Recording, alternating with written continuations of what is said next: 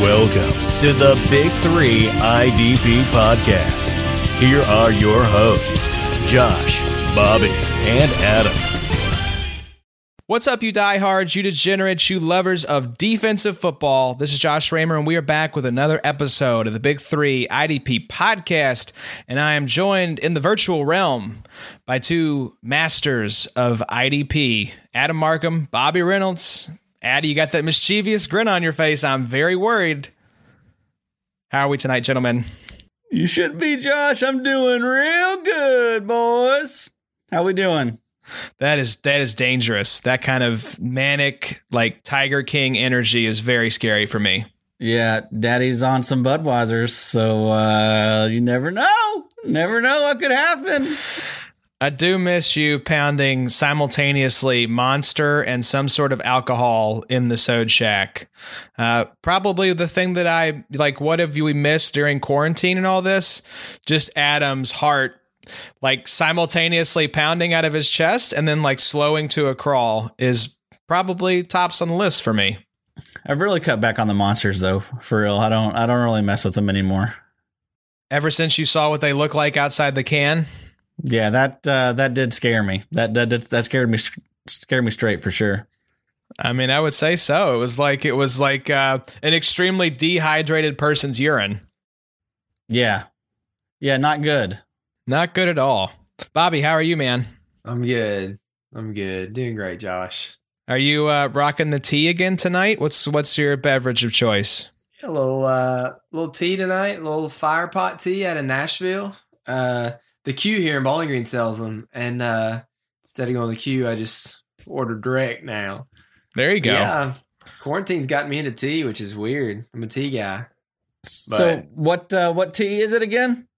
It's a fire pot. So is it like a hot tea? It's like a hibiscus tea. It's a hot tea. Yeah. What's it do for you? That means it has Fireball in it. It does. Yeah. I put a little pappy in it. Yes, sir. You know, a little cube of ice. Lord willing. Chill her down just a touch. Amen. That's nice. That's beautiful. Hot toddy down south. Yes, sir. What does it do for you though, for real? It makes you feel alert. It really brings your IDP senses like just to the tip of your tongue. I mean, you're ready. Ready to rock and roll. I can tell. I only drink them on Sunday nights. Yeah. It's the same thing with me and Budweisers.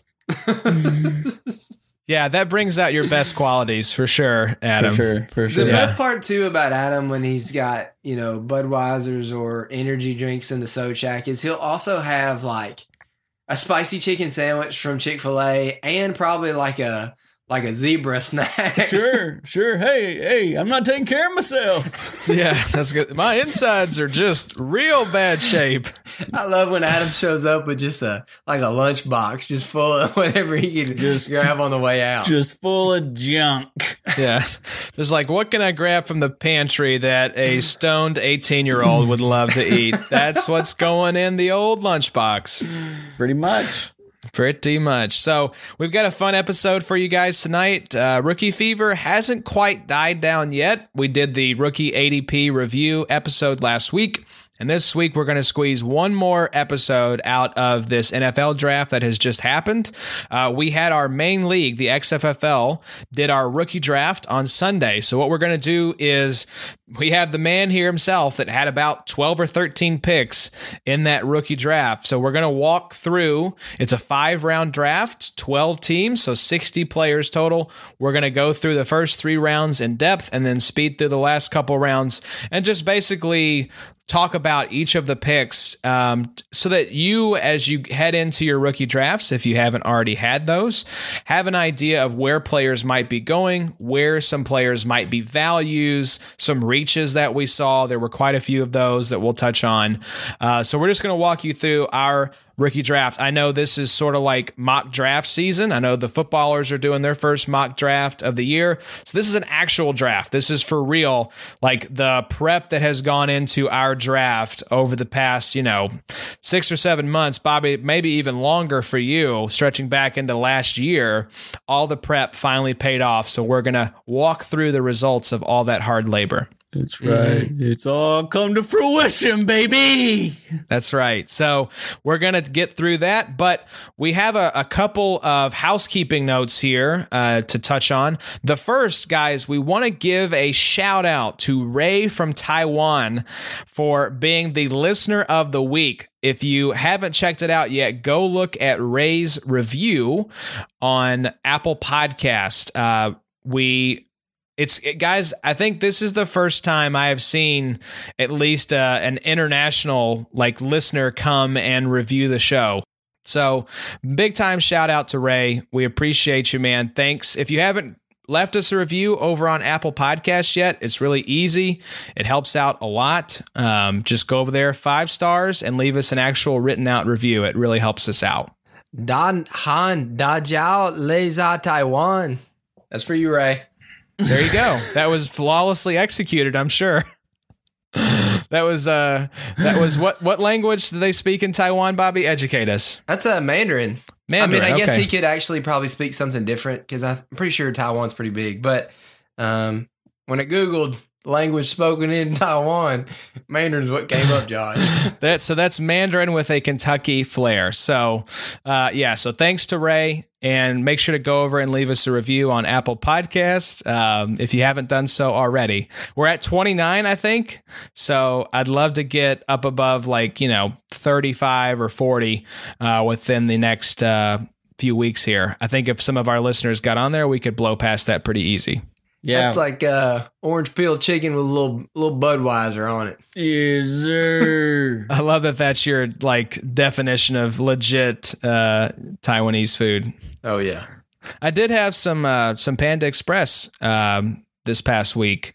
I was trying to go healthy, so I didn't get the best menu item, but they've got some really good menu items on there. You get a lot of food for very cheap. Yeah, very authentic. Very authentic.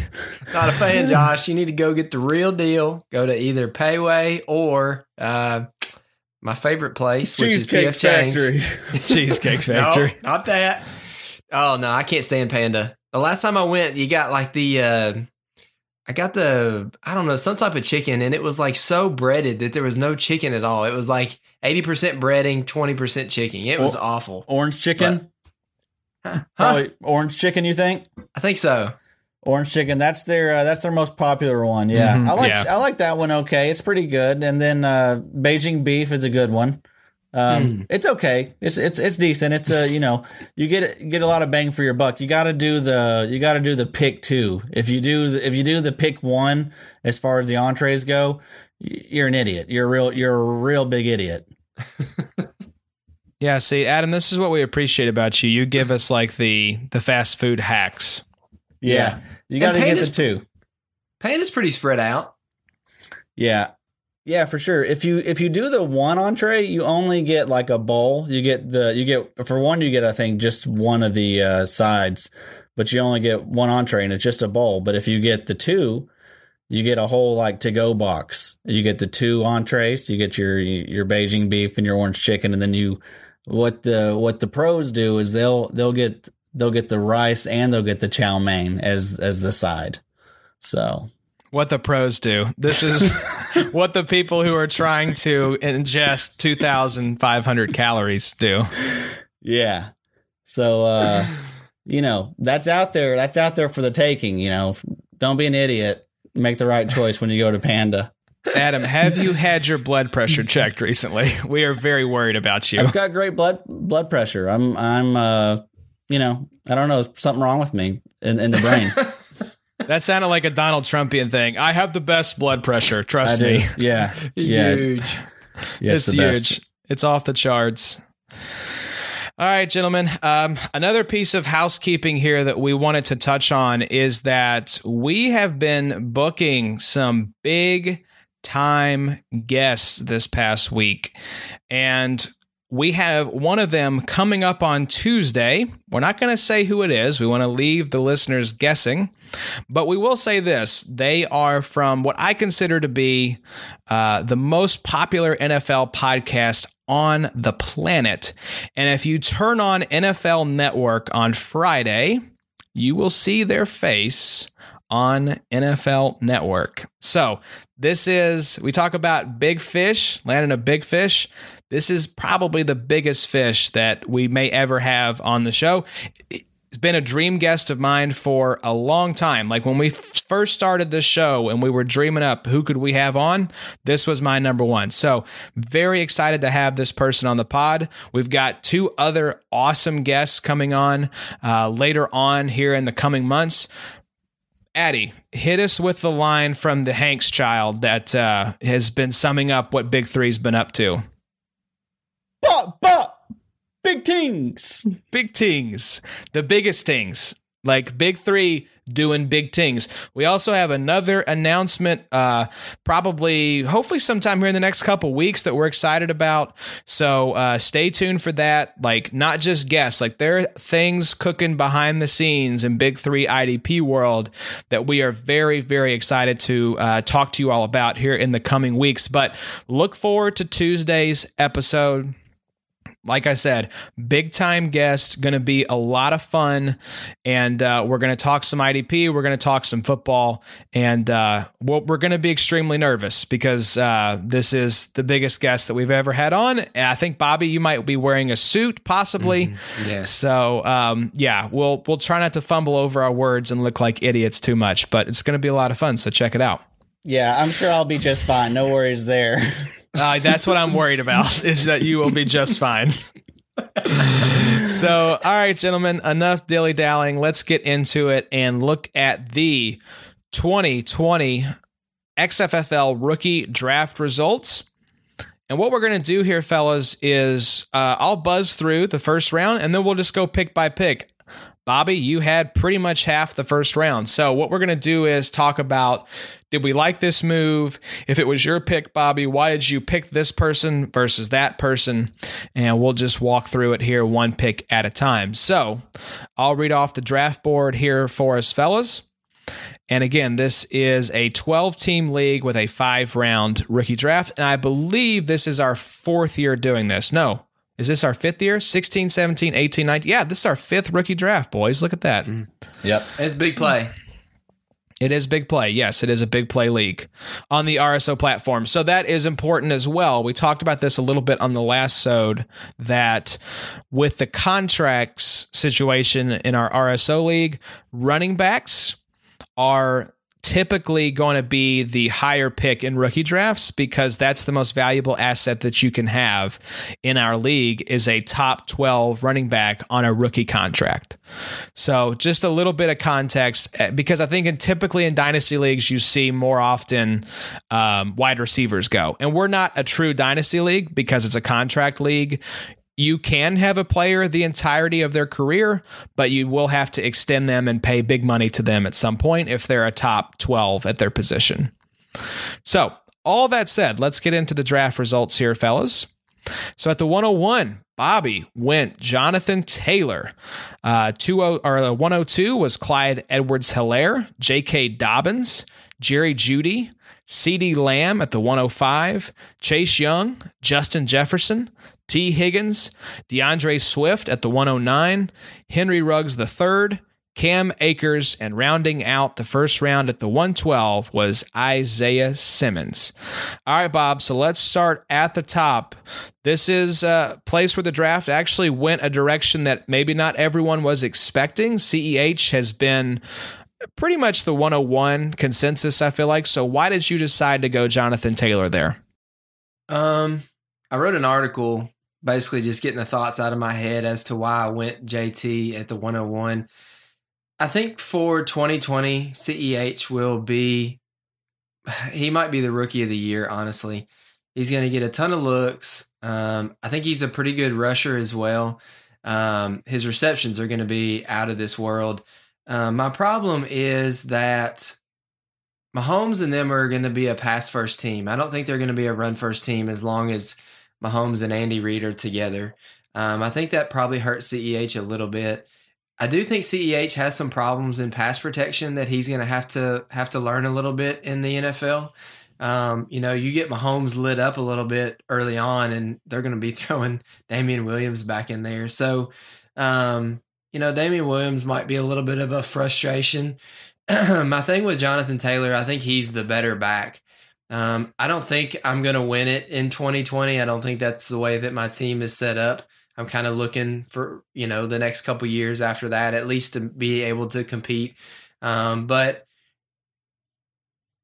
when I really looked into their tape, and even Adam said it, and when Adam said it a couple podcasts ago, I had literally, I think, watched his highlights and stuff that day.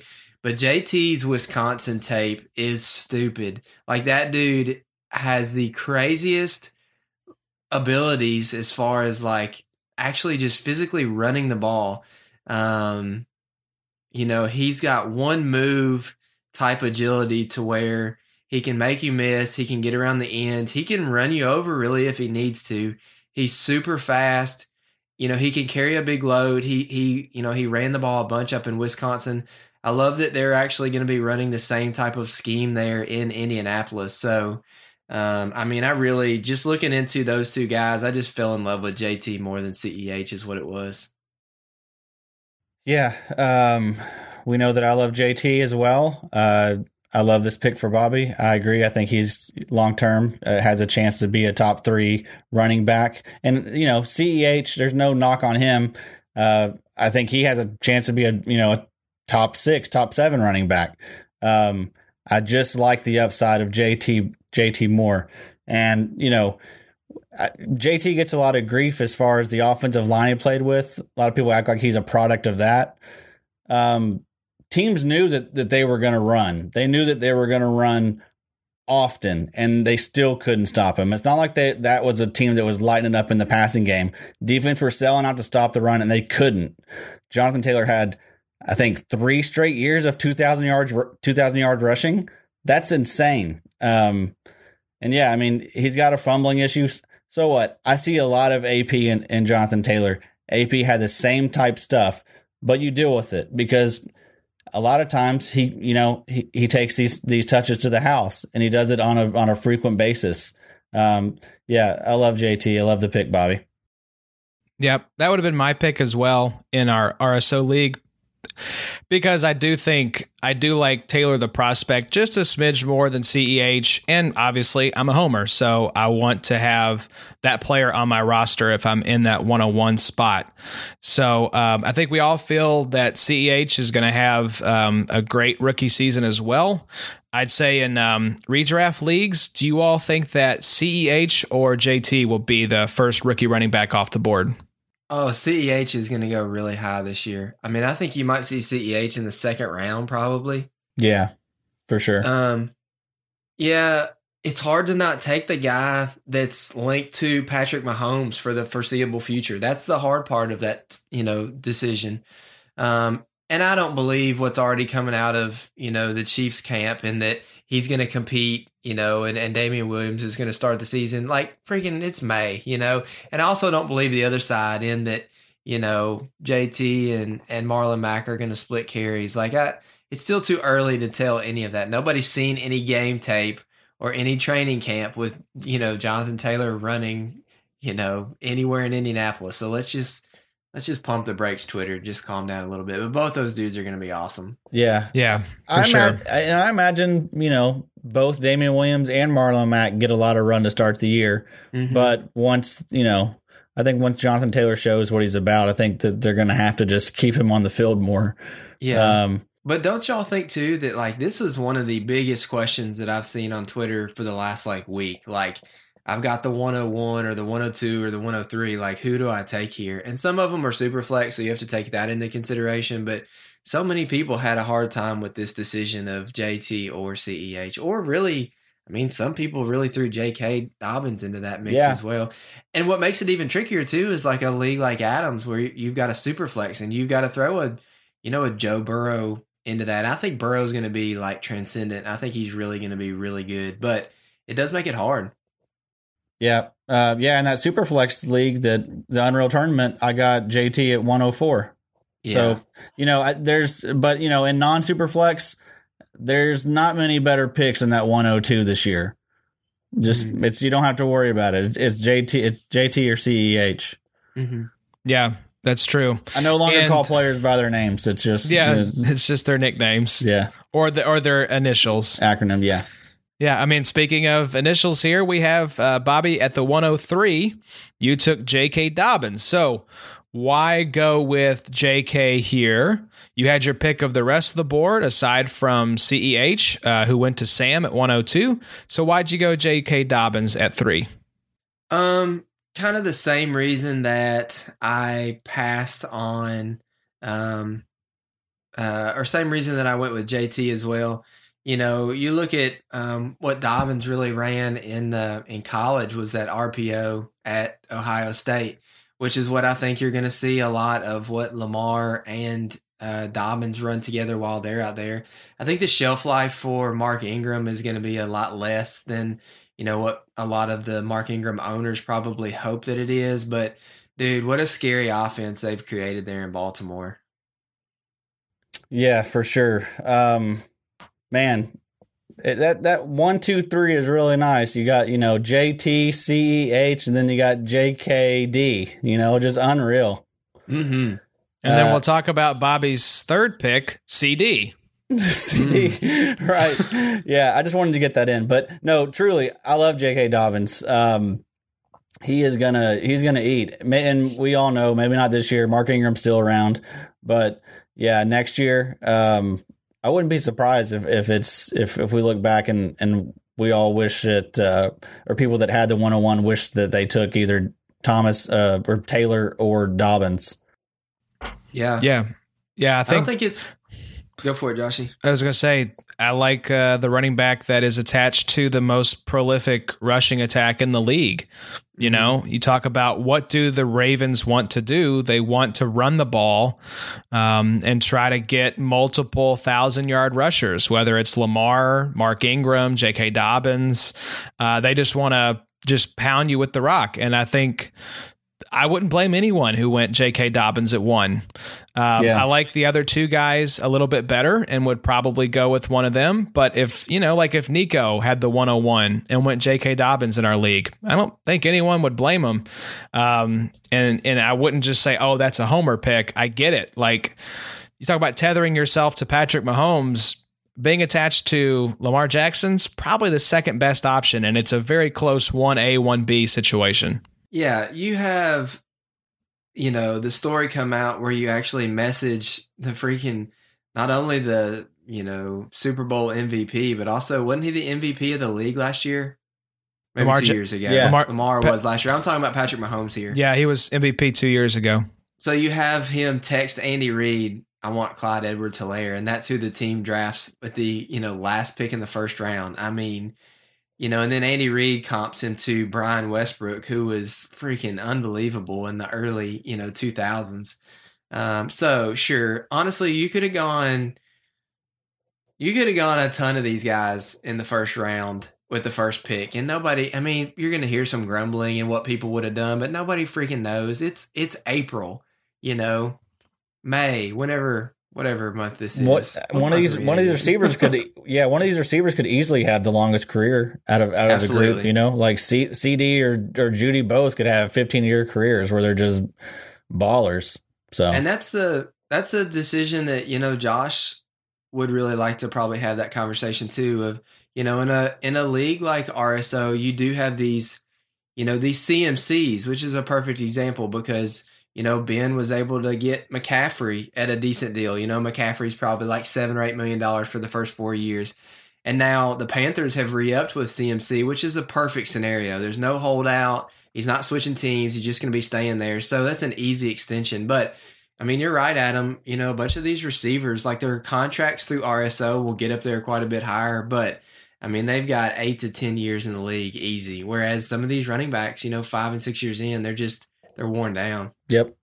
Yeah, that's why I said in a traditional dynasty league without the contract element, if I was at the 101, CeeDee Lamb would have been my pick because I think he's going to be the next guy for 10 to 12 years. So that's the guy I want. And I think it's also crucial to, you know your draft room and know your league and know the tendencies of the guys you're drafting around. And it's important, like, I mean, it may be tough to take CD as at the 101 if you only have one first, but if you have multiple firsts and you know that you can kind of, if you follow ADP and you do your research around this time of year, you can have a good idea of where guys are going to go.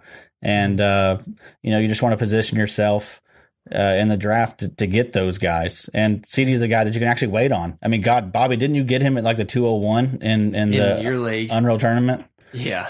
So, I mean, you never know. I mean, some people are scared off by him being there with the other two receivers, but I think he's going to show out and like you have said in the past, be the main target.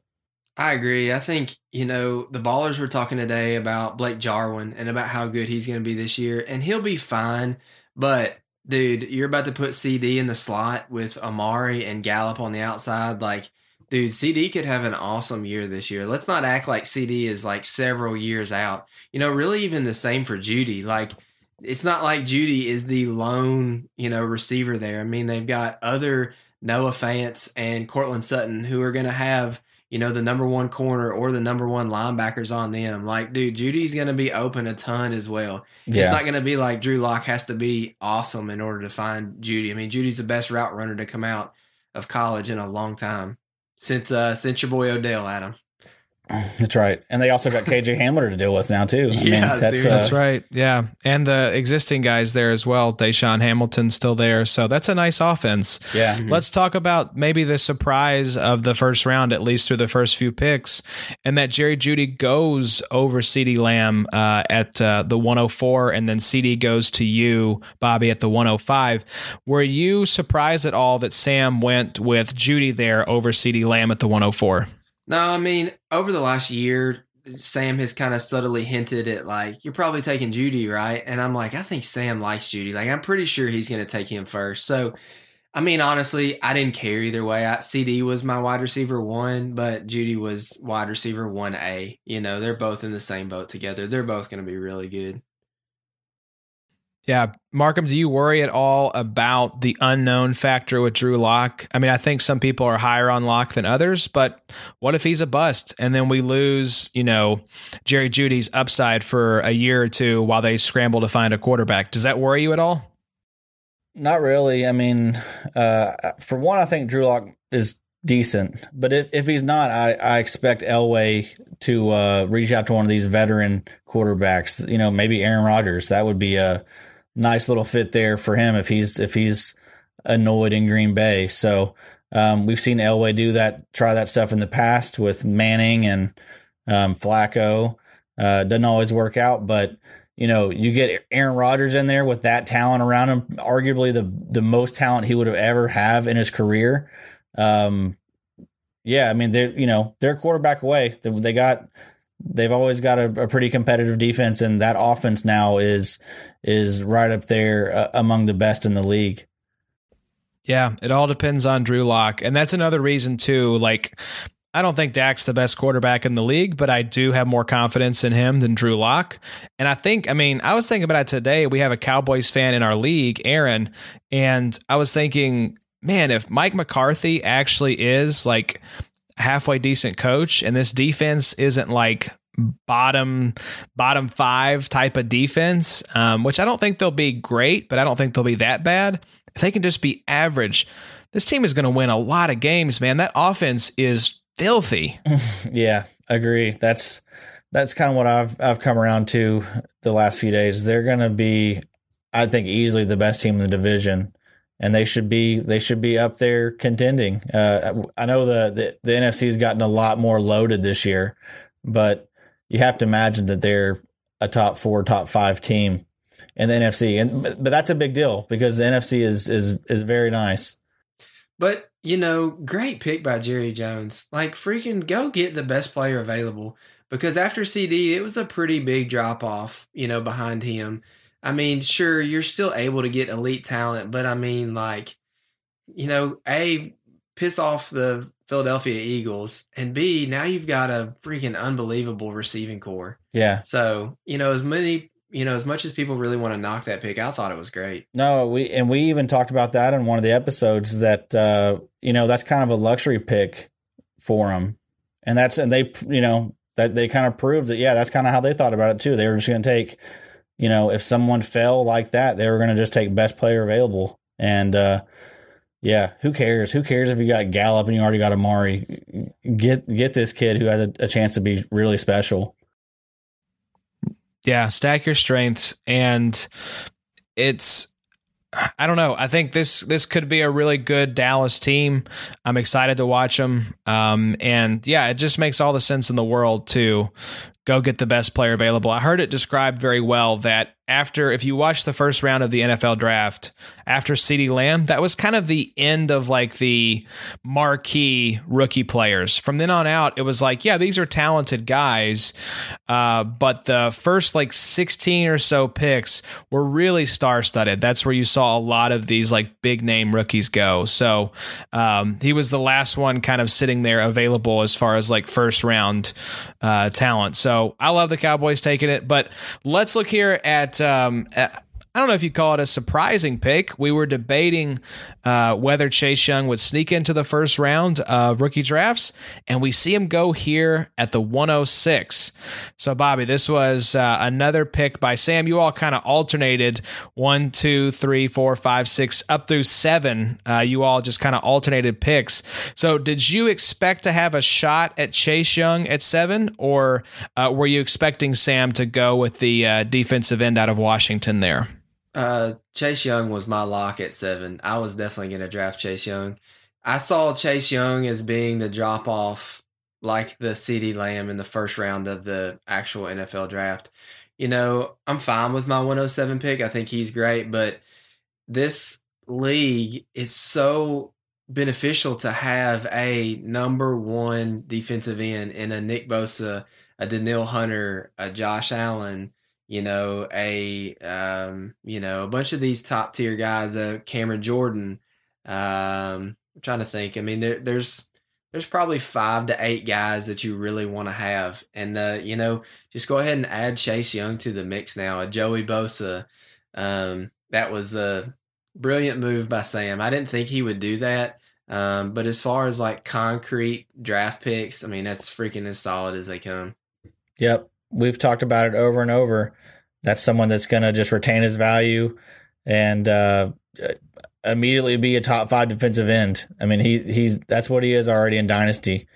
And that 16 team startup I'm doing, I took him, and it was I think he was like the 4th or 5th top defensive end off the board. But I think people were a little upset because they would have. You can talk yourself into taking him as D end 1. I mean, he's going to be that good, and he's going to be good immediately, and it's going to be for a long time. He's joining a great defensive line. I mean, yeah, he's going to be awesome. I love that pick right there. And that's a big key to it too, Adam, is that he's joining a good line. So he's not always going to be double and triple team. Like, you're going to have to scheme around all of those guys. It's not like he's the lone wolf there. Mm-hmm. Yeah, well, we heard it said, I think it was maybe Joey said, that Chase Young is better than Nick Bosa. And Nick Bosa on an equally good defensive line, if Chase Young is better, then we should expect even more production from Chase Young than we saw from Nick Bosa last year. And I think Nick Bosa finished as like DN4 in our league. So yeah, I think top 5 is in the range of outcomes, and I would not want to bet against Chase Young. I think he's a special player. So, and that's a good analysis too, Josh. I mean, you could almost compare the 2019 San Francisco line to the 2020 Redskins line. It might not have the same name appeal, but like, I mean, dude, Chase Young, I think he's probably not as intelligent. I think Bosa is like a really smart lineman, but I think I think he's more of a freak athlete than Bosa is.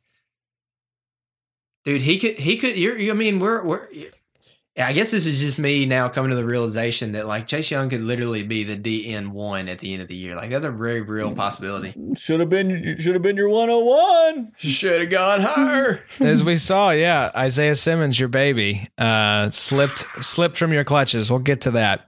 But let's talk about the next pick that you had here, Bobo. You said that you liked the pick. You went Justin Jefferson at the 107. So what did you like about the Minnesota wide receiver? I just like the setup. Justin Jefferson, I think he led the SEC or maybe all of college last year with receptions. He had like 110 receptions last year. Played the slot a lot. He did have a really accurate quarterback in Joe Burrow, so there is that as well. But you're pairing him with Kirk Cousins, who just feeds these dudes like Diggs and Thielen just, time and time again. I mean, is it the most solid of picks? No. But I feel like the upside for Jefferson is definitely there.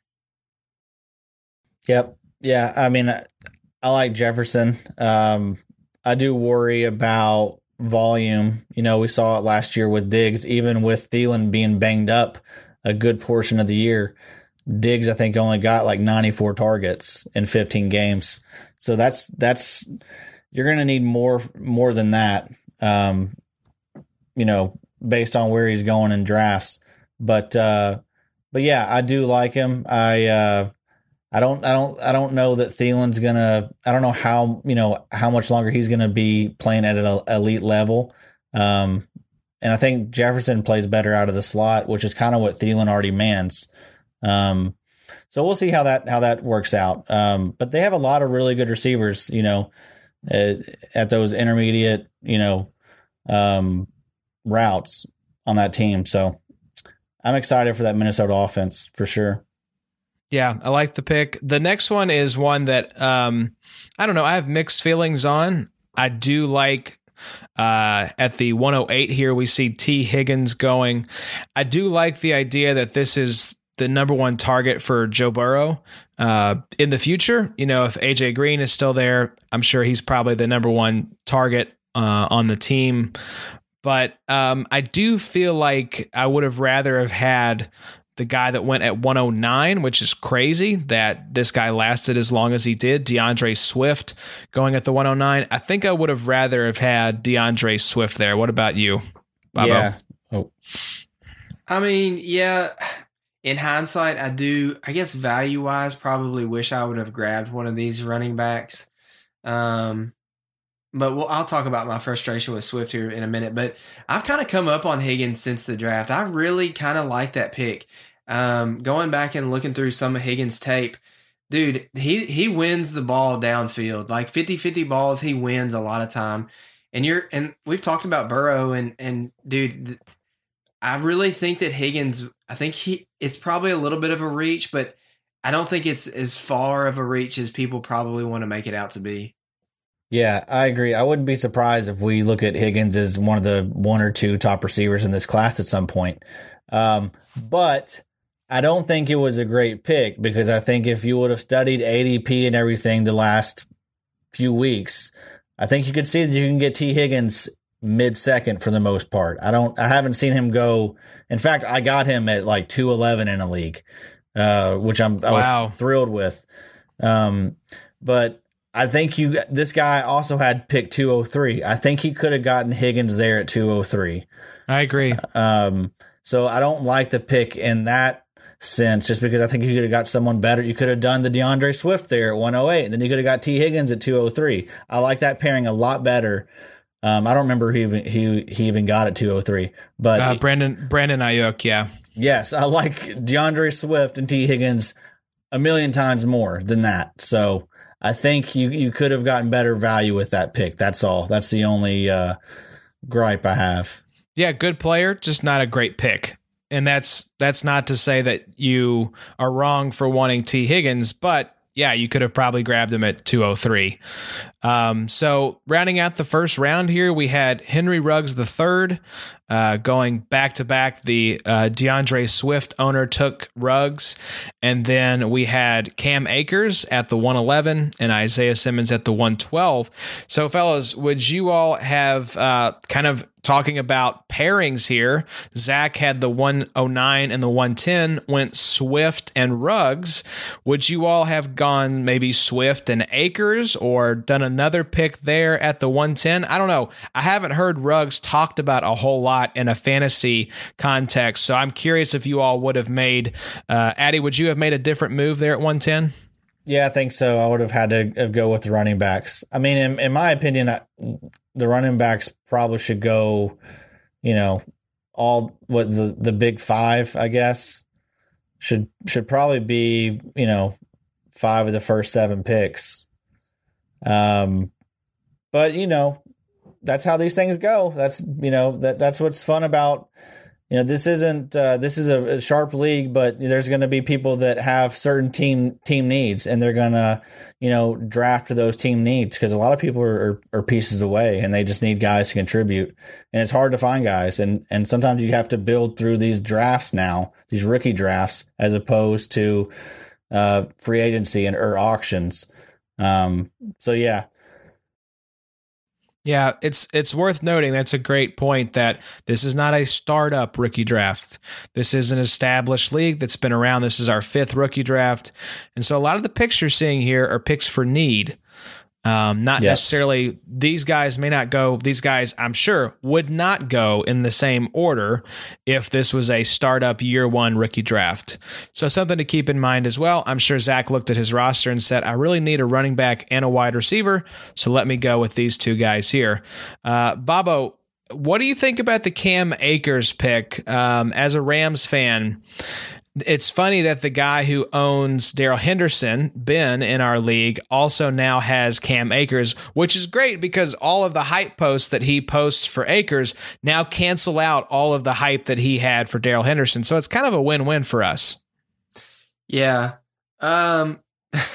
He has since asked about Malcolm Brown, and I will happily ship off Malcolm Brown and let him just figure that out from one week to the next, which one he's going to start.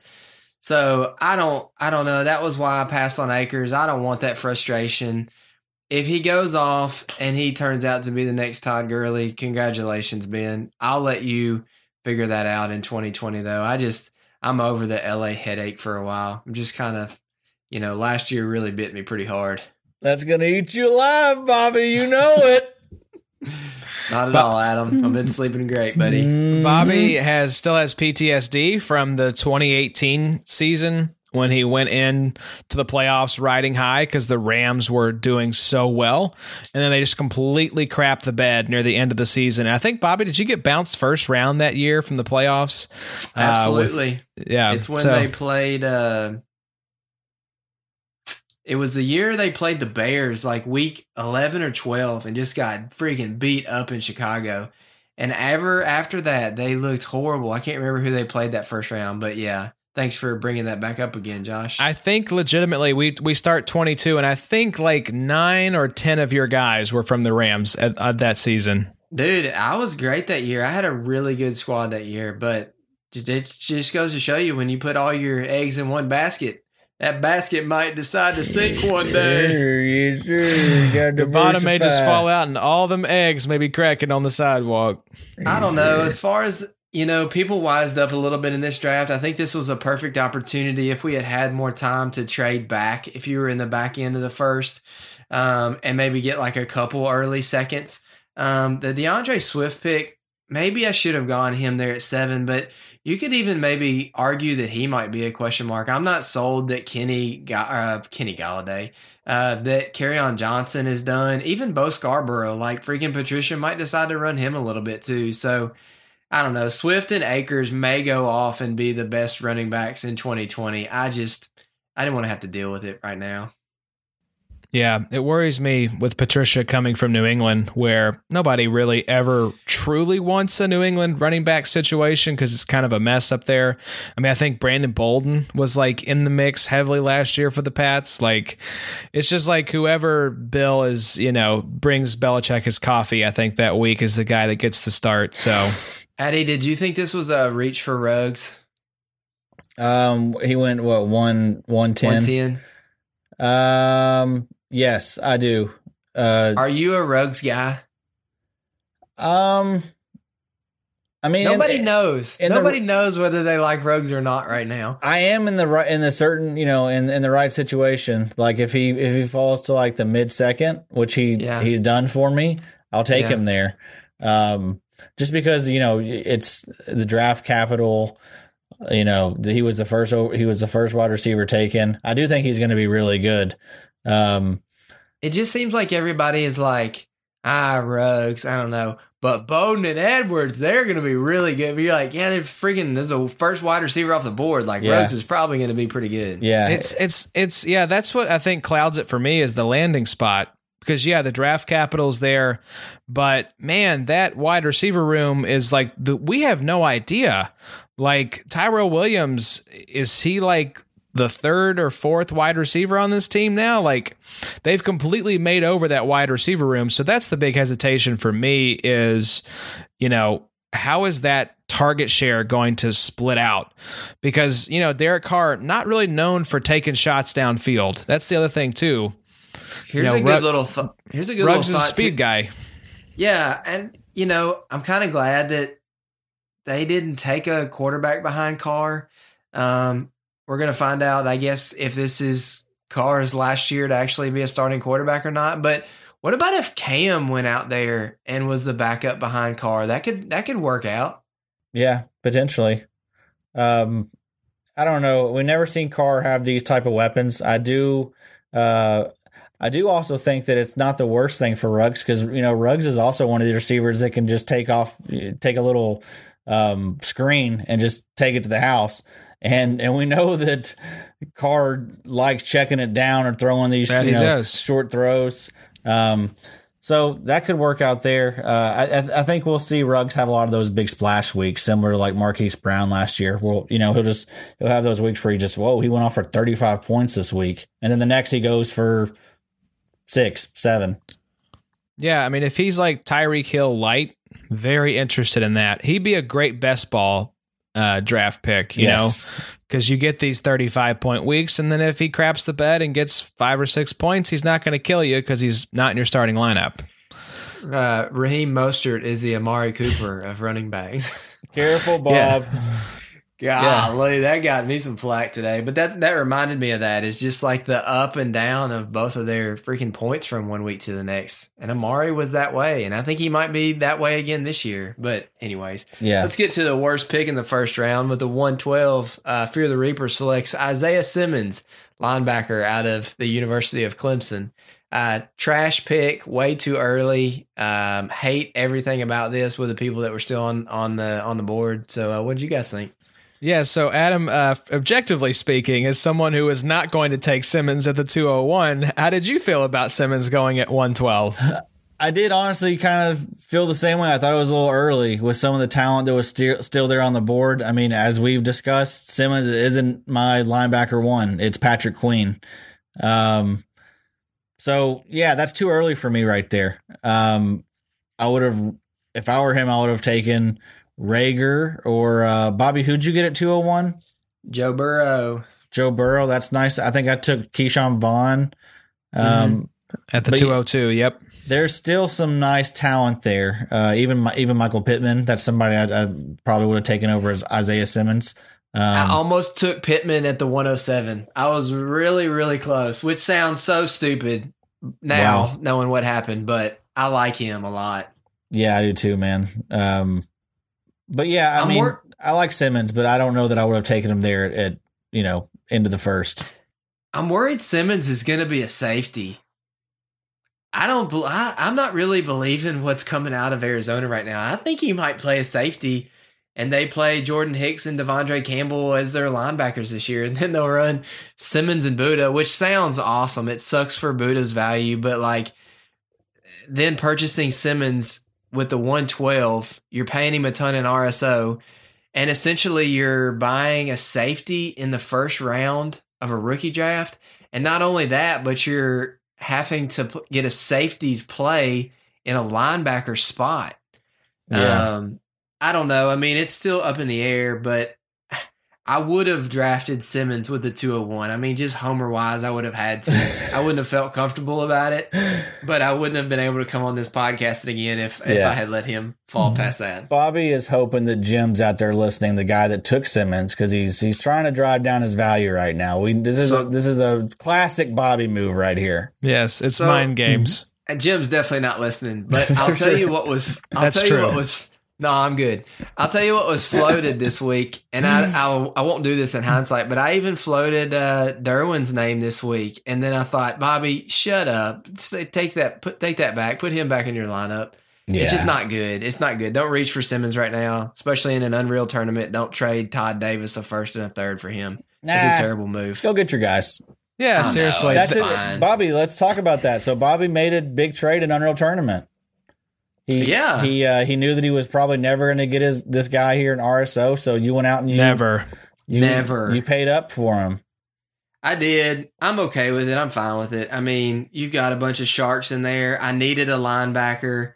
I'm fine to give my neck. It's essentially like I took Isaiah Simmons this year and I gave him Todd Davis in a third. It's fine. It's a fine deal for both teams. That's not that big a deal.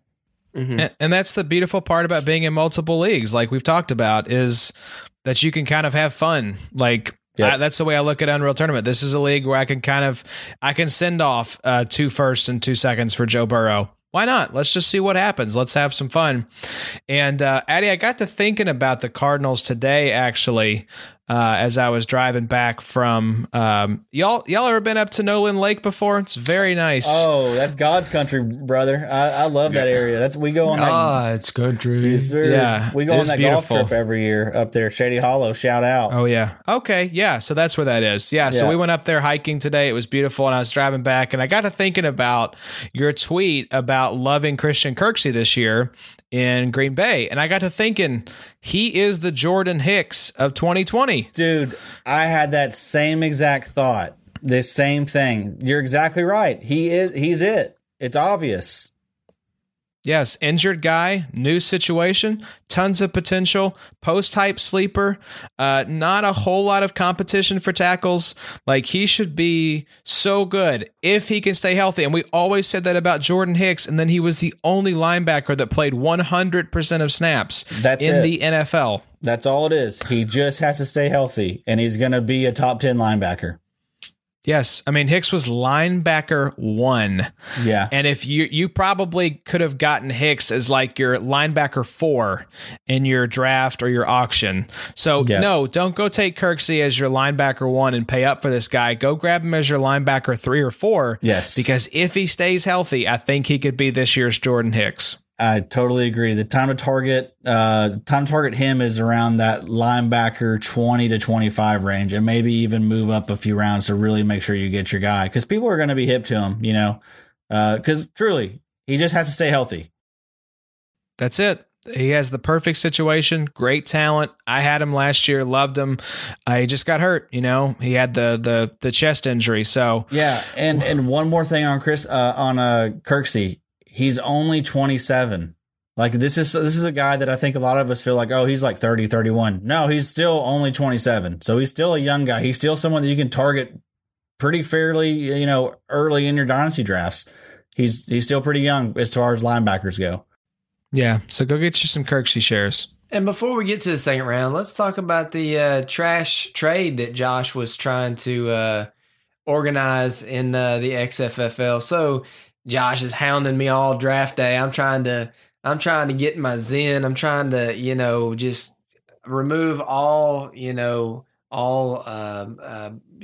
that are going to distract me. I'm just trying to really get in the mood of the draft, and Josh is just like, hey, need to talk to you about something. Take a grenade and lob it into your zen party. Thinking crap, like big 3 IDP blowing up, or, is Adam, gone rogue, and we haven't seen him in a couple of days. You just never know about Adam. But, so Josh was like, we need to talk about Mahomes. I said, oh, okay. What are you thinking? He said, well, the 103 and the 107 sounds pretty good. And I'm like, yeah, 103 and 107. I don't really know. I probably need another pick back. I don't know, blah, blah, blah, back and forth. And, we didn't make the deal. I felt fine about it. Well, during the middle of the first round, as I'm drafting, and we're over freaking Zoom, Josh tries to throw me off during my picks, mind you, that he had another trade orchestrated where he was going to be sending the 107 and the 2-something for 206 for Kyler Murray. So not only was he going to get JK, but he was going to get Kyler too, guys. I don't want you all to think Josh is a nice guy, because he's not. Tell him what kind of heart he has, Adam. Got a real bad heart. If I could have finessed that double trade, that would have been an all-timer right there. I'm sad it didn't work out. I mean, the consolation prize is Mahomes, and as we'll see, Denzel Mims, so I'm cool with it. But I did not think Sam was going to agree to that trade in the first place. So the fact that I got that one, I was like, oh, yeah, let's see if Bobby will go for it. You didn't. I don't blame you. I like the draft haul that you got, especially getting Burrow at the 201. But yeah, I was doing some Machiavellian maneuvering on draft day. Let me let you boys in on a little secret. Me and old Sam were on the golf course. I knew about the deal the whole time, boys. Yeah, I thought you were going to say, I had another deal with Sam to take the 107 and the 206 off his hands. Yeah. There was like 6 trades that were lined up. It was just spider webbed. All the dominoes were about to fall. So, all right, boys, let's look at this second round so we can, get in bed before 1 a.m. So we had the aforementioned Joe Burrow at 201. Addie went Keyshawn Vaughn at the 202. And then Brandon Ayuk at 203, Jalen Reagor, Tua Tagovailoa, Denzel Mims, your boy, took him at 206, and Patrick Queen, Darian Evans at 208, Michael Pittman Jr., Willie Gay Jr., a couple of juniors back-to-back there at 209 and 210, AJ Epinesa, or Esposito, as Adams likes to say, at the 211, and Laviska Shenault at 212. So, Bobby, you got your guy here, Joe Burrow. I thought you were going to go Burrow at 107, so I'm sure you were thrilled to be able to get him not taken by the Bengals fan at 109 or 110 and have him land here in your lap at 201. I had to do a little line, Josh. I had too many people in my DMs asking, hey, you want to mock? Let's mock. Sure, let's mock. Where are you thinking you're going to take Burrow? Probably 105, maybe 107 if he falls. I wasn't taking Joe Burrow at the 107. Come on, guys. I would have put a lot of money down that Joe Burrow would have not lasted past the 109 and the 110. And I thought that's why you would take him at 107, was because I would have bet all the money I had that Zach was taking Burrow as a Bengals fan at 109 or 110. Yeah, I would have also bet a lot of money that Chase Young would have still been on the board at 107. So little do we know, none of this actually came to fruition. But I was going to let him take Burrow at 109 or 110, and then I was going to go buy Deshaun Watson for half the price. But, nothing ever works out the way you're planning for it to. So I'm fine with Burrow there at 201. I really needed a quarterback, so it works out. Yeah, I love it. We've talked a lot about Burrow. I think he's going to have a phenomenal career. I think he'll be a fun rookie season. Addy, I want to talk about your pick here at 202. Keyshawn Vaughn was just a beautiful pick at 202. The fact that this guy was still there, and who knows what the future looks like after Tom Brady's out of town. But man, talk about an offense that we want some pieces of to get the Tampa Bay Buccaneers running back that Arians has been talking about all offseason is pretty freaking awesome. Yeah, I'm pretty pumped. I mean, this is keep in mind, this is a team that my only running backs are Alvin Kamara, Matt Breida, Kerryon Johnson, and now Keyshawn Vaughn. So, yeah, I mean, I am thrilled to have him. I don't understand why Vaughn doesn't get as much credit for the fact that he was facing SEC defenses every week, and he was absolutely balling against them. Because he went to Vandy. He went to Vandy, right, and that's a place that also had a shitty offensive line. Mm-hmm. But he was the guy that the offense ran through every single week, and every single week he pretty much performed. So, yeah, I mean, it was that was kind of the theme of all my rookie drafts this year. I actually have a lot of Keyshawn Vaughn, but that's, the way I build my teams, I usually am going to be pretty light on the running backs. And so being able to get Keyshawn Vaughn in the early second round has just been just such a blessing.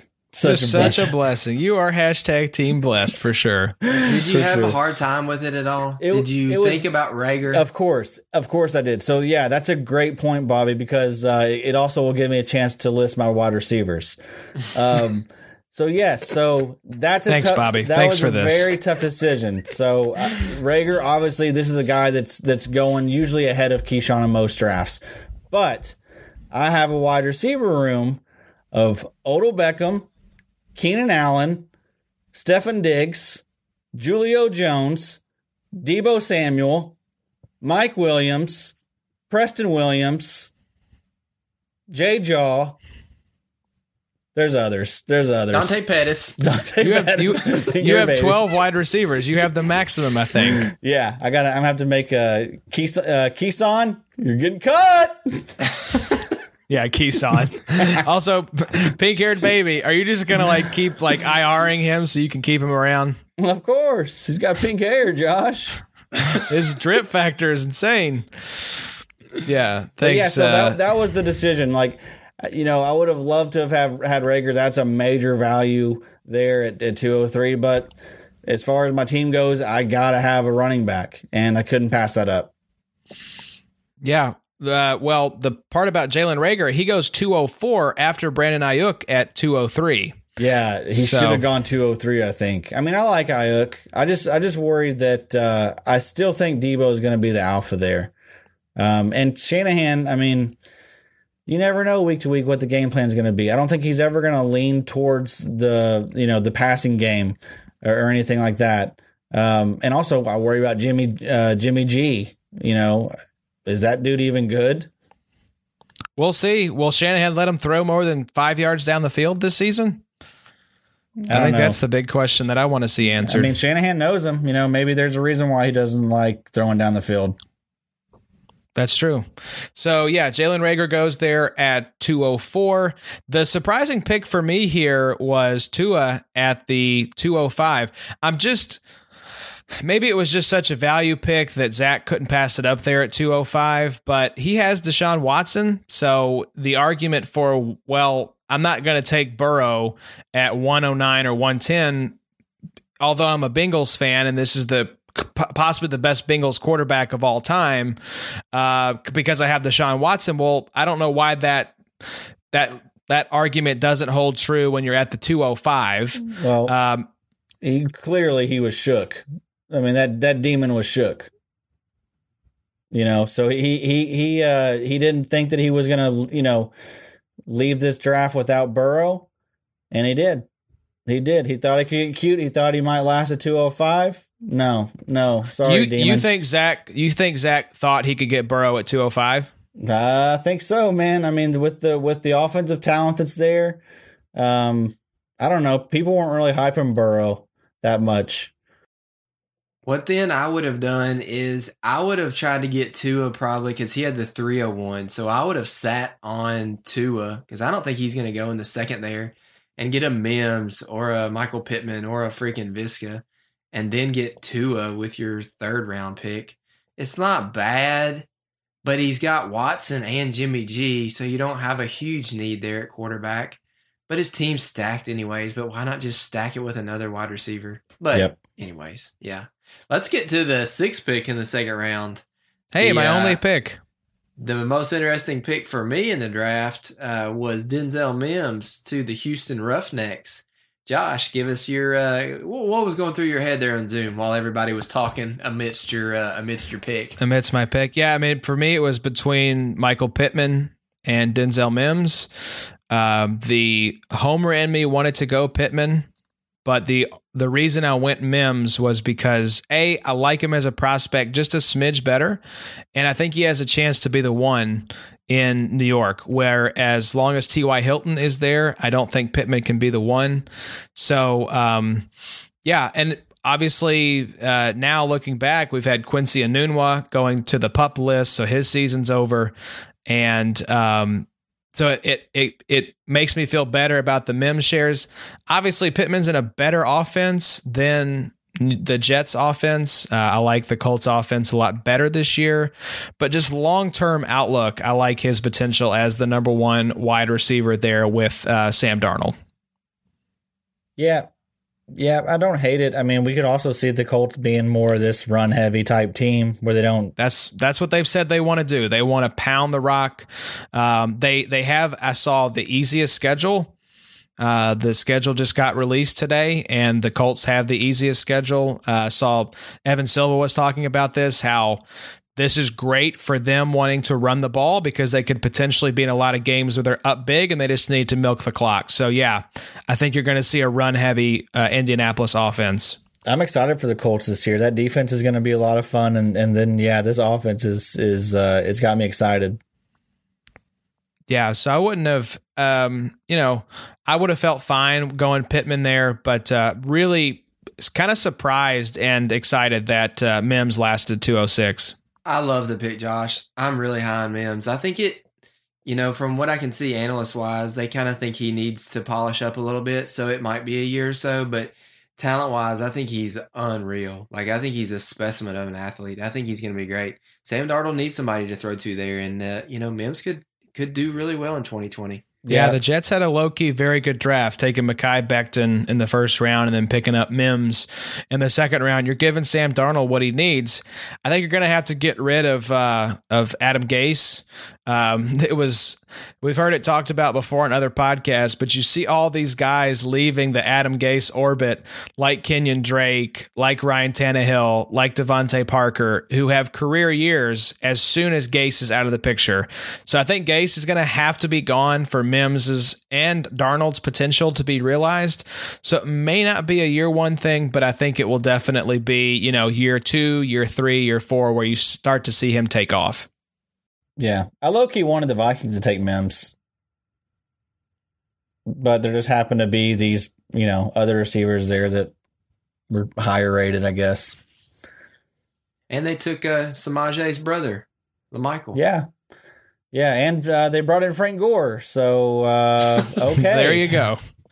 Yeah, that does, because I think in our auction now, Lev Bell is really the only running back, the veteran running back of note in our auction, and he's going to be a target of a lot of teams. And I thought, man, that sounds kind of silly, but Frank Gore really hurts Lev Bell's value this year. Definitely. Because Gase loves Frank Gore. Yes. He played for Adam Gase in Miami that one year and got a ton of work. I think I had him that year as like my 5th or 6th running back. So he's going to get some significant touches. Yep. I would not be surprised if he ends the year with like 600-700 yards rushing.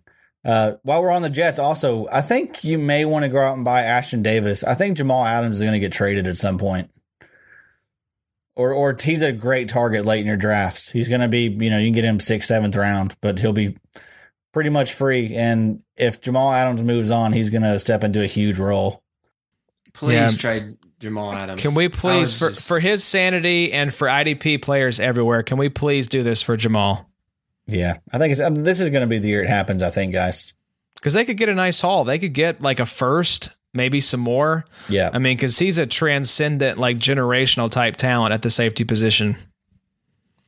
So let's keep rolling here, boys. We had our second linebacker go off the board at 207, Patrick Queen.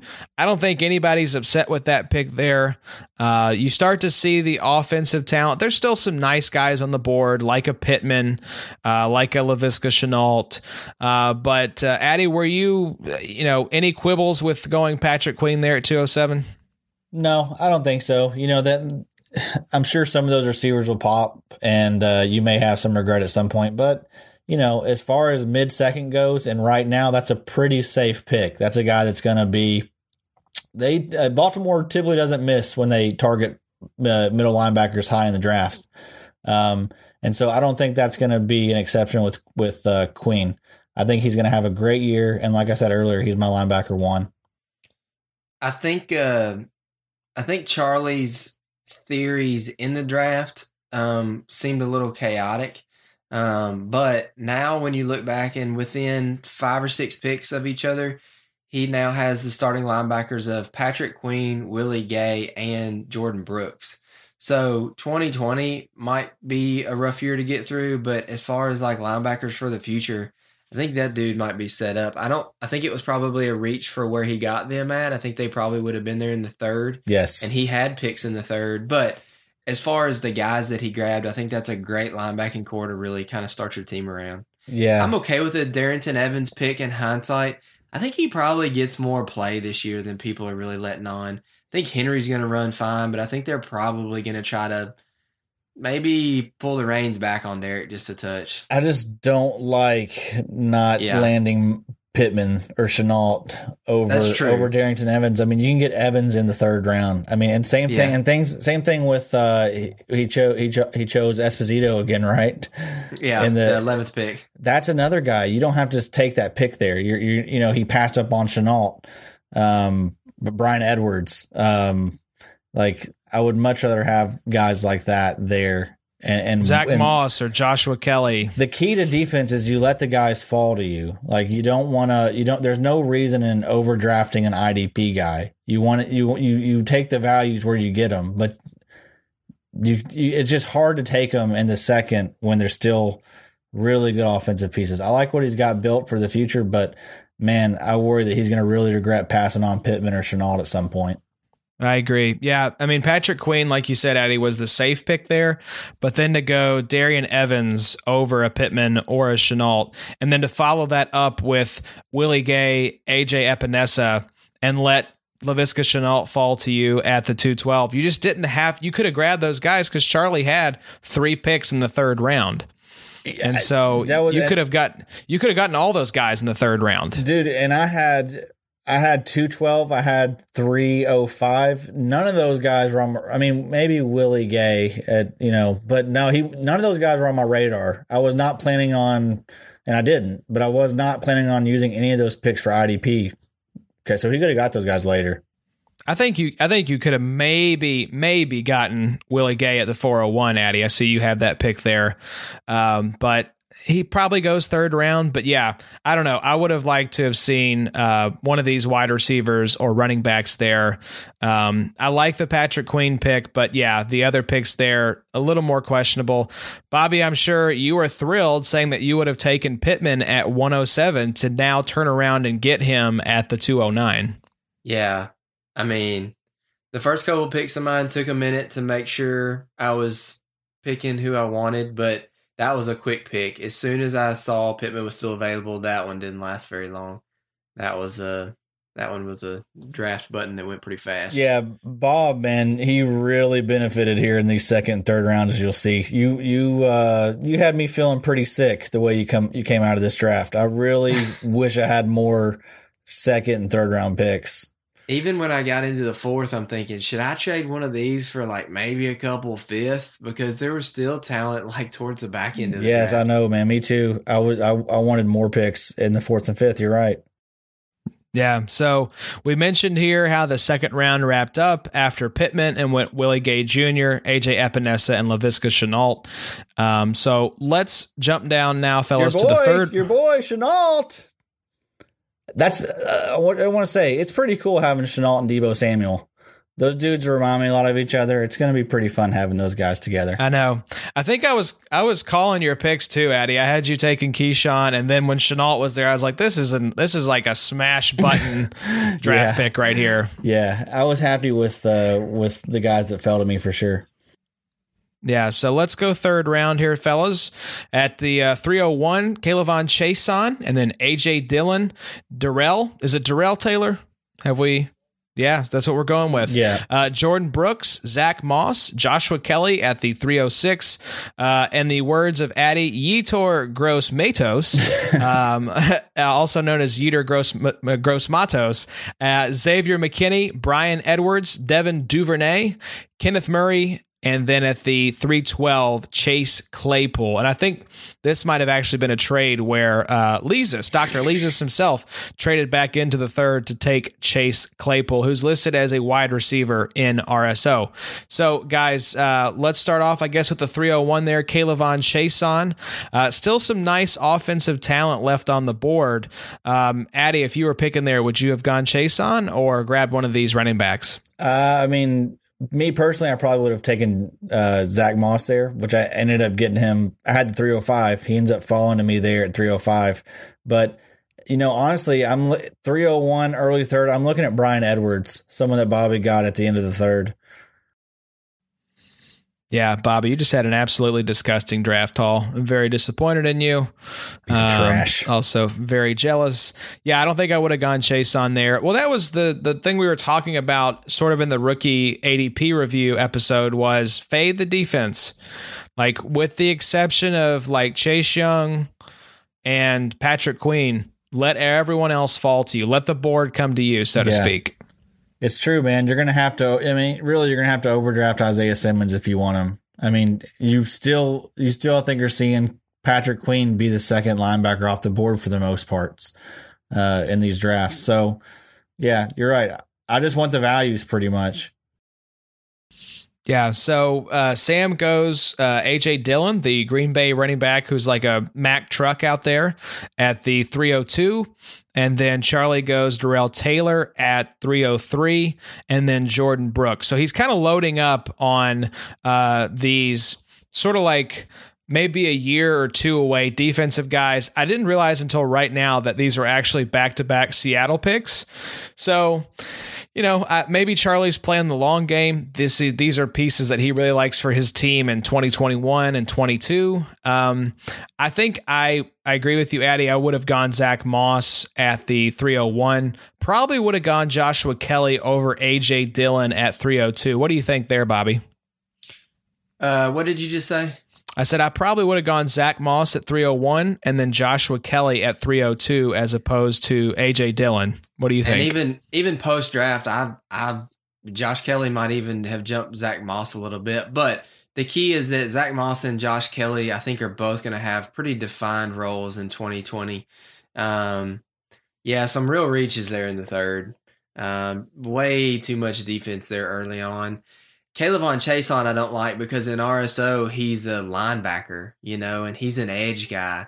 It's not really somebody that you draft right there. I mean, I'd have taken him in the 4th or the 5th just because of that positional designation. But I like Moss a lot, and I really like Josh Kelly.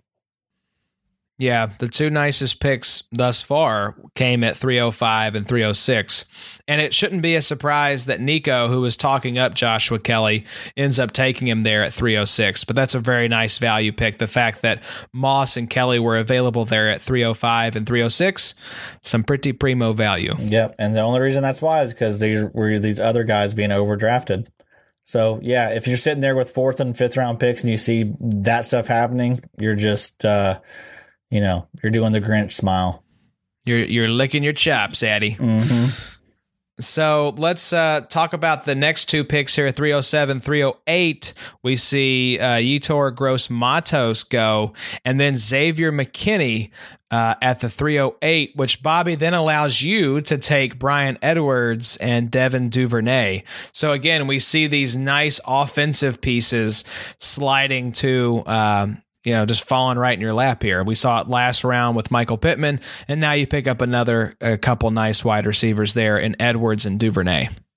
Yeah, I loved those picks. Those are two of my favorite picks of the draft. Really, I had the 311, and he was maybe one of my other favorite picks as well. But, anytime you see John Harbaugh get up and scream after a draft pick, they're doing something right.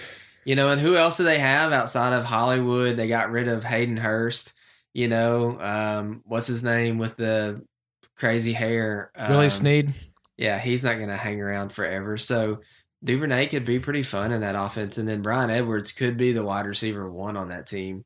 I really like Brian Edwards the more I've actually looked into him. But I think more than anything, what about Kenneth Murray being the 6th linebacker off the board? That's crazy. Isaiah Simmons, Patrick Queen, Willie Gay, Kayvon Chaisson, Jordan Brooks, Kenneth Murray. So he's the 6th. That's crazy. I mean, I know he's not I know he's in Los Angeles, but dude, y'all want to take Kayvon Chaisson and Jordan Brooks ahead of him? That's fine. I'll take Kenneth Murray with the 311. We don't love the landing spot necessarily, but I'm still going Kenneth Murray and the talent as my 3rd linebacker after Patrick Queen and Isaiah Simmons. Yeah, and it's cool. It's cool too because he's the opposite of Isaiah Simmons, to where Isaiah Simmons is gonna have to fight through the linebacker 1 from 2019. Kenneth Murray's wide open. The only person he's got to deal with is Derwin James trying to tackle people ahead of him. Yep. So production wise, I'm 100% fine with those 3 picks, but I think the pick 12 could be a little sneaky as well. Yeah. Are you a Chase Claypool fan there, Bobo? I like him, man. I think that he had some struggles. I think his route running needs a lot of improvement, but I think maybe James Washington gets faded a touch this year, and Chase Claypool probably gets a little bit more play there with Big Ben. And, I know they've got Ebron and everything, but, dude, Claypool is a freak. I mean, that dude is insane. Size-wise, he's enormous. To get him at the end of the third, I mean, he's a great dart throw there for Lee. Yeah. I think the Darren Waller stuff, him being a wide receiver that switched to tight end, I think that's probably got a lot of these coaches, it's got the wheels turning. Mm-hmm. They could probably, I think they could do that with Chase Claypool easy. And a lot of these teams, too, we're seeing go to this, 12-man, I forget what they're actually, 12 personnel. It. There you go. So you look at the Tyler Higbee and Gerald Everett of last year, which the Rams actually drafted another tight end this year as well. Yeah. You look at what New England's done with no quarterback, Devin Asiasi, and then whoever else they drafted. So a lot of these teams are going to that setup, and I think that's going to kind of be the new normal for the NFL this year. But you're very right. Claypool's a great grab there, and the round 3 is just a perfect example of some of these defensive picks are fine, but you don't pick Darrell Taylor over a Bryan Edwards. That's just drafting 101. Yep. Yeah, and it's a great reminder of how nice second and third round picks are this year. You're going to have to pay a premium. This is a really nice first round. So you may not be able to get those picks, but you can get these second and third rounders, I feel like, at value and pick up some great contributors there in the second and third, especially if you're in an IDP league. So, all right, gentlemen, let's burn through the fourth round here. Bobo, we'll hit on your picks, especially, and Addy, I know you've got, it looks like the 401 here. So you went Justin Herbert. That hair, I think, is what sealed it for you, because we know otherwise he's a big old dork. But at the 402, Van Jefferson, then Lynn Bowden, DJ Dallas, Antonio Gibson, Cole Kmet, Julian Akwara, Anthony McFarland, Jeff Okuda, Jeremy Chin, Marlon Davidson, and Eno Benjamin at the 412. So, Addy, what was the thought there going Justin Herbert at the 401? Thought there was, I have Kirk Cousins and Jameis Winston as my 2 starting quarterbacks. So definitely needed to add another piece. And I thought Herbert was a great value there at 401. Mm-hmm. Agree. I like Herbert, and look who he's throwing to. Yeah, exactly. Great supporting cast. And, I know you can find plenty of hate out there on Herbert and a lot of people questioning if he's going to be any good. But I don't care. It's fantasy. They're going to give him a chance to be good for probably, at least the next 4 or 5 years. I'm not worried about it. He'll put up good fantasy stats because I think he's going to be a guy that gets a decent amount of rushing yards. And like we've talked about, plenty of good players around him. Well, and let's not forget wide receiver you over there. You've got Mike Williams and Keenan Allen. So if Herbert gets the start, you've got the double boner points now. Yep.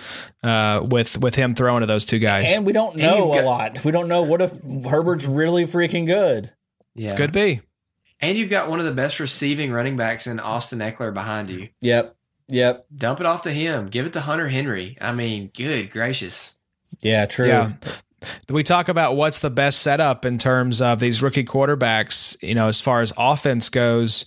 You could make a really strong case for Burrow, but I think the answer is Herbert. You look at the fact that, you've got, a great running back there in Austin Eckler, who's a pass catching back. You have now Justin Jackson, but also some help coming in there. They drafted another running back, didn't they? Yeah, Joshua Kelly. Yeah. I couldn't remember if he was Rams or Chargers, but yeah, you have Joshua Kelly there. You have Keenan Allen. You have Mike Williams. You have Hunter Henry. I mean, that's a really nice setup for a rookie quarterback to walk into. KJ Hill, another guy I like, a late round rookie they got. He's someone that's probably going to learn a lot from Keenan Allen. Excels out of the slot. They, I love what they've done. The smoke screen with Tyrod, that was fun. Yeah, he'll start 2 or 3 games, he'll have a really sad, because he's on Hard Knocks again this year. God. And you remember he had that hilarious scene where he's like, "It's my birthday today." He kept telling everyone it was his birthday. And then like 3 games later, he was benched for Baker Mayfield. Yeah. So I think we're going to see the exact same thing play out on, if they have Hard Knocks in training camp this year, you're going to see the same thing play out with Tyler. He's probably like, am I trapped in Groundhog Day? Like, what the hell is going on here? Can I please just be the starter for a team and not have some like top 5 rookie quarterback breathing down my neck? Yeah, for real. That's shut up, Tyrod. Just cash your check. Yeah, you'll be that's fine. Right. He'll be fine. He's got a nice life. So, Bobo, let's look at your picks here. So you had the 405. You went Antonio Gibson. You also had the 410, and you went with Jeremy Chin, the safety that we talked about a lot last episode from Carolina. So, talk about your thought process there with those 2 picks. Antonio Gibson's kind of a dart throw, middle of the 4th. I would have probably rather them left him as a wide receiver playing a running back, because that would have just kind of been cool. But yeah, we'll see. Nobody really knows what that offense is going to look like, this year. People are comparing him to like CMC in their offense, and I'm like, wait a minute, guys. Like, CMC is otherworldly. Like, Antonio Gibson might be able to fill in like the Chris Thompson role, but let's not give him the keys to the car just yet. The Jeremy Chin pick I love, but maybe I wish in hindsight I would have taken maybe a Zach Bond or a Logan Wilson instead, because I still have some linebacker need. I really didn't need another safety, but I just really like Jeremy Chin. I think he is going to be good there in Carolina. So it was kind of best player available, but I don't know. I kind of regret it a little bit in hindsight. No, man, you got a safety stepping into the Eric Reed role. Eric Reed was like safety 3. What was he at last year, Addy, in RSO? Safety 2 or 1. Yeah, he was very high. So you have a guy there that could be an impact player right away. And there's an important point here if you're having a rookie draft coming up and you haven't drafted yet, is that you see here we have a guy in Jeremy Chin going at the 410 who could be the leading scorer for rookie safeties when you have Xavier McKinney going at the 308. So when we talk about letting the defense fall to you on the board, that's what we're talking about. You see a full round plus later, possibly the safety one for rookies going off the board. So I thought it was a great grab. I don't disagree with you that maybe linebacker could have been a better pick there in terms of need, but in terms of talent, that was a slam dunk. No, man, I think that was the pick. In fact, the linebackers at that point, you're right. Maybe the guy out of Cincinnati, that might have made some sense, but still plenty of question marks there. People are just writing off Jermaine Pratt like he's not a thing anymore. That's true. I don't get that. It's all these new rookies are here, and people are going to talk about him for a while, and then the training camp stuff's going to come out and be like, hey, he's got a lot of development to go. Right. Yeah. I do. I don't want to paper over this too much too, but Van Jefferson is a sick pick there at the 2nd pick in the 4th round. And I really love the Lynn Bowden and the DJ Dallas pick right there. Yeah, I those agree. are 3 great values in the 4th, but especially Van Jefferson. Van Jefferson is either going to take Robert Woods' job when they either trade him or drop him or something, or he's too old, or he's going to play over Josh Reynolds this year, or when they don't re-sign Cooper Kupp, Van Jefferson's going to see the field at some point. That dude is really, really good. He's going to have to get healthy first, but yeah, I don't like passing him up now in hindsight, but that was kind of that whole LA throw up still in my mouth. Yeah. Acid reflux kind of feel. Yeah, I do love the DJ Dallas pick. I'm just sort of getting that like Spidey sense that DJ Dallas could be a league winner type, just because you see the injuries to Chris Carson, to Rashad Penny. I don't think it's a coincidence that we're getting the Marshawn news floated that him and his agent have been in contact with the Seahawks about reuniting there. I hope that doesn't happen. I don't think it will. I don't think Marshawn really wants to go through another full season because his contract, I don't know if you guys saw this, but his contract was literally for 2 games. Like, it was basically, I'm going to play this one regular season game and then however many playoff games we get. And I think it ended up being 2 games. So he was not about having anything beyond that. Like, oh, give me a second year option or something. No, he was like, I'm out. Yeah. Once this season's over, I'm checking out. So with the injuries to those 2 guys there, to the point that we're hearing Marshawn return rumors, oh, man, DJ Dallas, that's a guy I wouldn't mind taking even earlier in the draft because I think he's going to get a lot of play. And they're calling Marshawn. Marshawn's not calling them. You think so?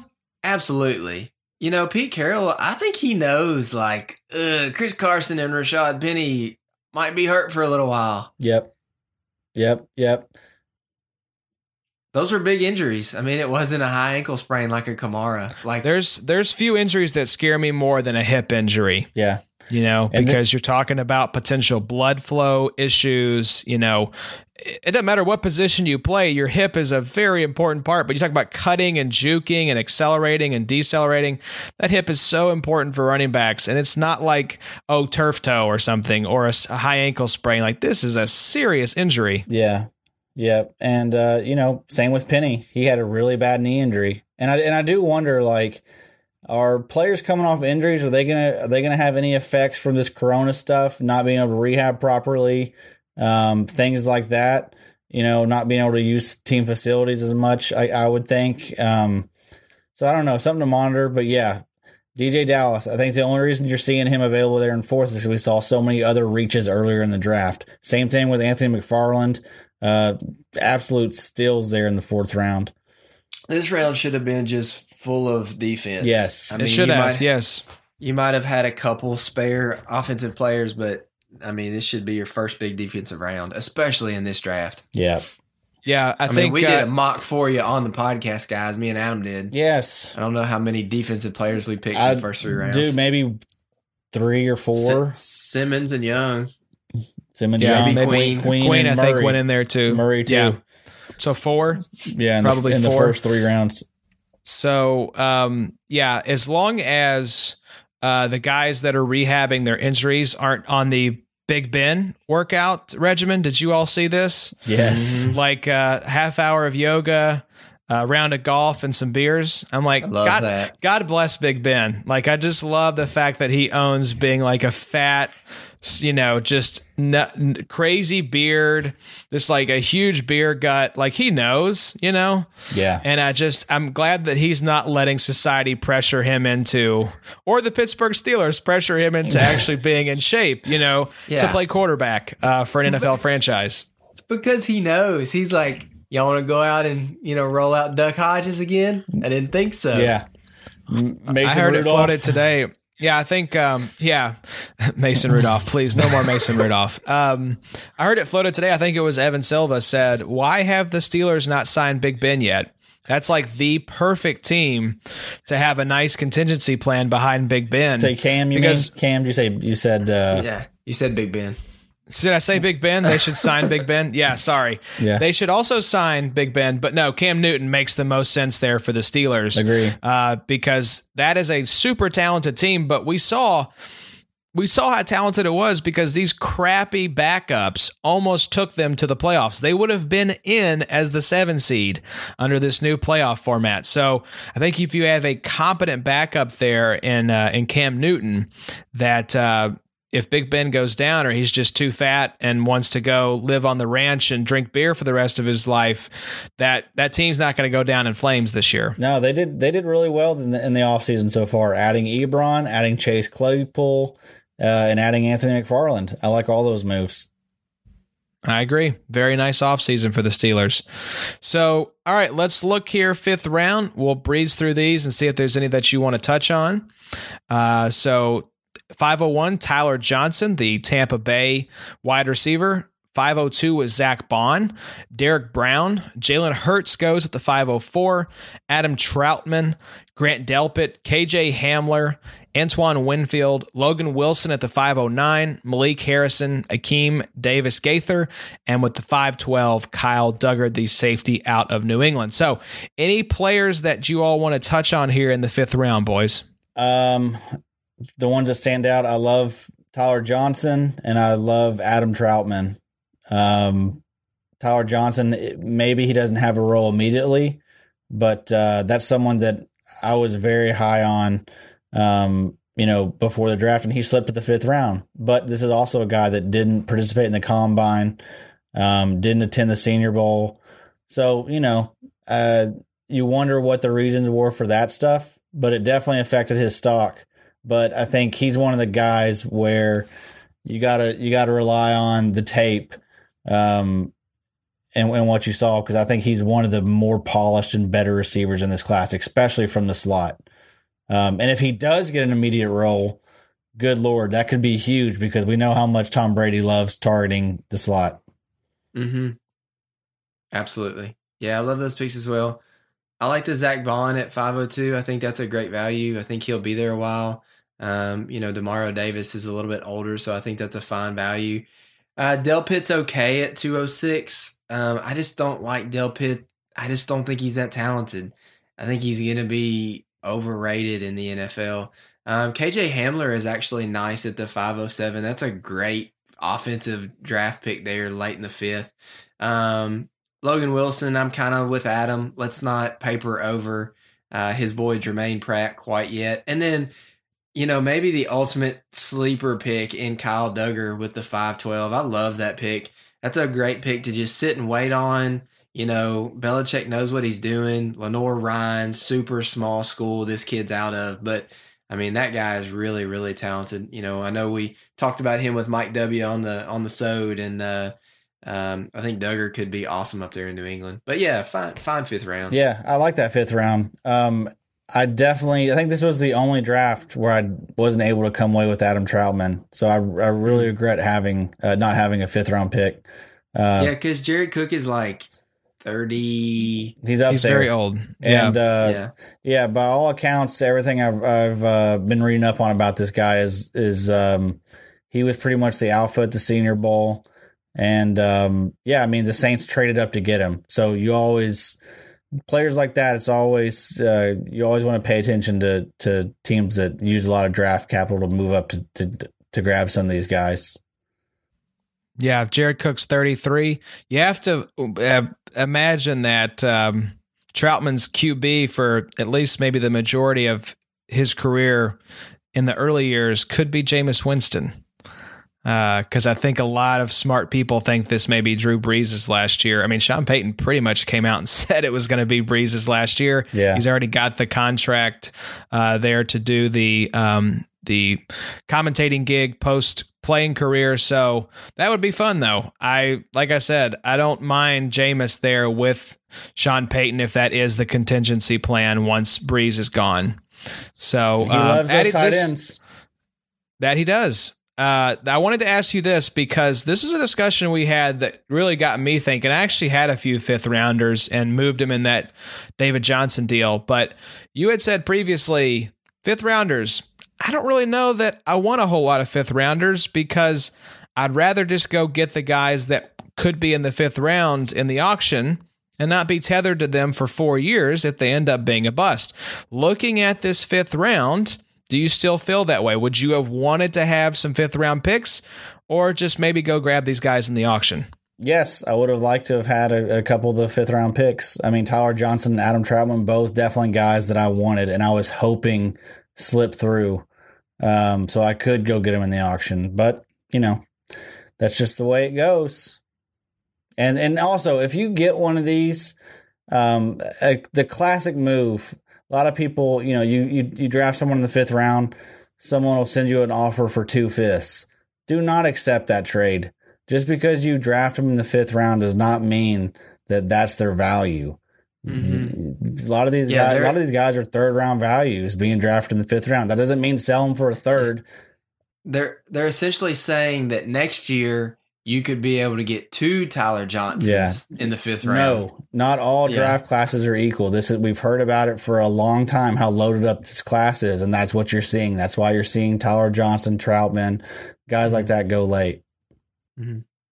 Yep. So any final takeaways here from this 5th round, Bobo? Nope. No takeaways, Josh. No takeaways at all. Well, I just wanted to reread here, Bobby, because we were so proud of you. Just wanted to read your draft haul because this was a a pivotal moment for your franchise here in the XFFL. You had accumulated all these picks over the course of last season and years before. So I just want to read your draft haul because there is something to be said for building through like your free agent auction and the rookie draft. But man, this team that you have now is set up for success because we've talked about it. That's the reason we did the rookie draft review. It's hard to hit on all these guys, but these seem like some slam dunk picks. So you had coming away 11 players: Jonathan Taylor, J.K. Dobbins, CeeDee Lamb, Justin Jefferson, Joe Burrow, Michael Pittman Jr., Brian Edwards, Devin Duvernay, Kenneth Murray, Antonio Gibson, and Jeremy freaking Chin as your 11th guy off the board. So just round of applause, Bobo. That was a beautifully done, well-executed draft. Good sir. That's how I felt. Just like a baby, like a newborn baby, just ready to smile. Yes, Drink sir. some milk. Yes, sir. Suck on my pacifier, shake my rattle. Oh, I was pleased with that, Josh. I was so pleased with that. No, Bobby, why are you going with the newborn analogy here? Is there some news that you want to break? I better hope not. If so, that's going to be news to me as well. You know something I don't know, Josh? Maybe, but I'm sworn to secrecy. Oh, man. I'm starting to sweat a little bit. Starting to sweat. Nah, I'm happy with it. I don't know. We'll see. It's still rookie hype season, so some of these guys will end up being busts. But it's fun in May, in quarantine. Bo, you killed it. You killed it, and we're awful proud of you. Just real proud. Yeah. So hopefully this was helpful for our listeners here to give you all sort of a peek into how this rookie draft shook out. We saw quite a few picks here between the three of us. I'm glad I was able to contribute one to the conversation. But just to give you all an idea, like we talk about ADP, that's great. But what does it actually look like when you get into a draft? So hopefully this helps you all as you move into your rookie drafts if you haven't had those already. And so we'll put a bow on this one here, fellas. Like we said, two things. Go leave us a review on Apple Podcasts, 5 stars, plus a written out review. It's very helpful. Shout out again to Ray from Taiwan. And also, be sure to check out the episode on Tuesday. We've all got a little butterflies already thinking about who we're going to be bringing on. So it's going to be a lot of fun. Gentlemen, I am so very excited here in the hopefully near future to get back in the Sode Shack and enjoy the musk of you two that I have not got to enjoy for several months now. That's right. Sounds like it could be something happening by the end of the month. Possibly. If our wives will allow it, I could just see them being like, you idiots. No, you cannot go record your podcast in Josh's shed. We are still in the middle of a pandemic, but we'll see. Maybe we just sneak off after they go to bed. That's right. We'll open the windows. Yeah, exactly. We'll open the windows. We'll air it out. We'll sit 6 feet apart or whatever. We'll just sit out in the yard, just holler. Just in lawn chairs, just cracking a few, tossing them back. There's no problem for me, boys. That's right. Adam probably needs to sit in the driveway for how much he yells. True. We can put him that far away from his mic. True. So anyways, thank you all for listening. We really appreciate you all. In the past, I would say 6 to 8 weeks, it has been really amazing here to kind of wrap up on a sentimental note. Our listenership has pretty much doubled in the past 2 months. So welcome to all of our new listeners. We appreciate you checking us out. We're going to keep coming at you every single week during this off season. No weeks off. We've got a lot of cool stuff planned for you all. Like we said, some big time guests coming up, some really cool stuff happening behind the scenes. So stay tuned to the Big 3 IDP podcast. We're going to keep bringing you that fantasy goodness all off-season, Bobo.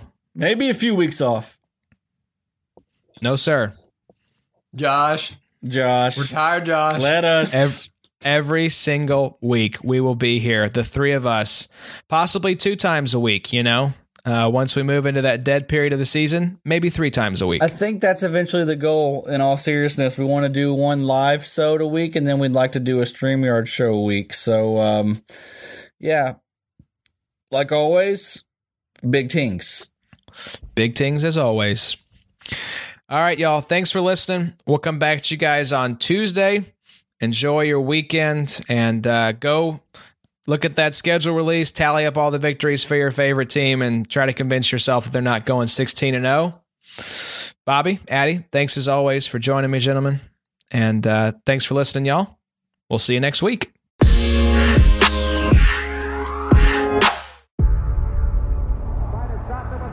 Before history is written, it's played. Before it's frozen in time, it's fought one shift at a time. Before it's etched in silver, it's carved in ice. What happens next will last forever. The Stanley Cup Final on ABC and ESPN Plus begins Saturday. Thanks for listening. Be sure to follow us on Twitter at Big3IDP.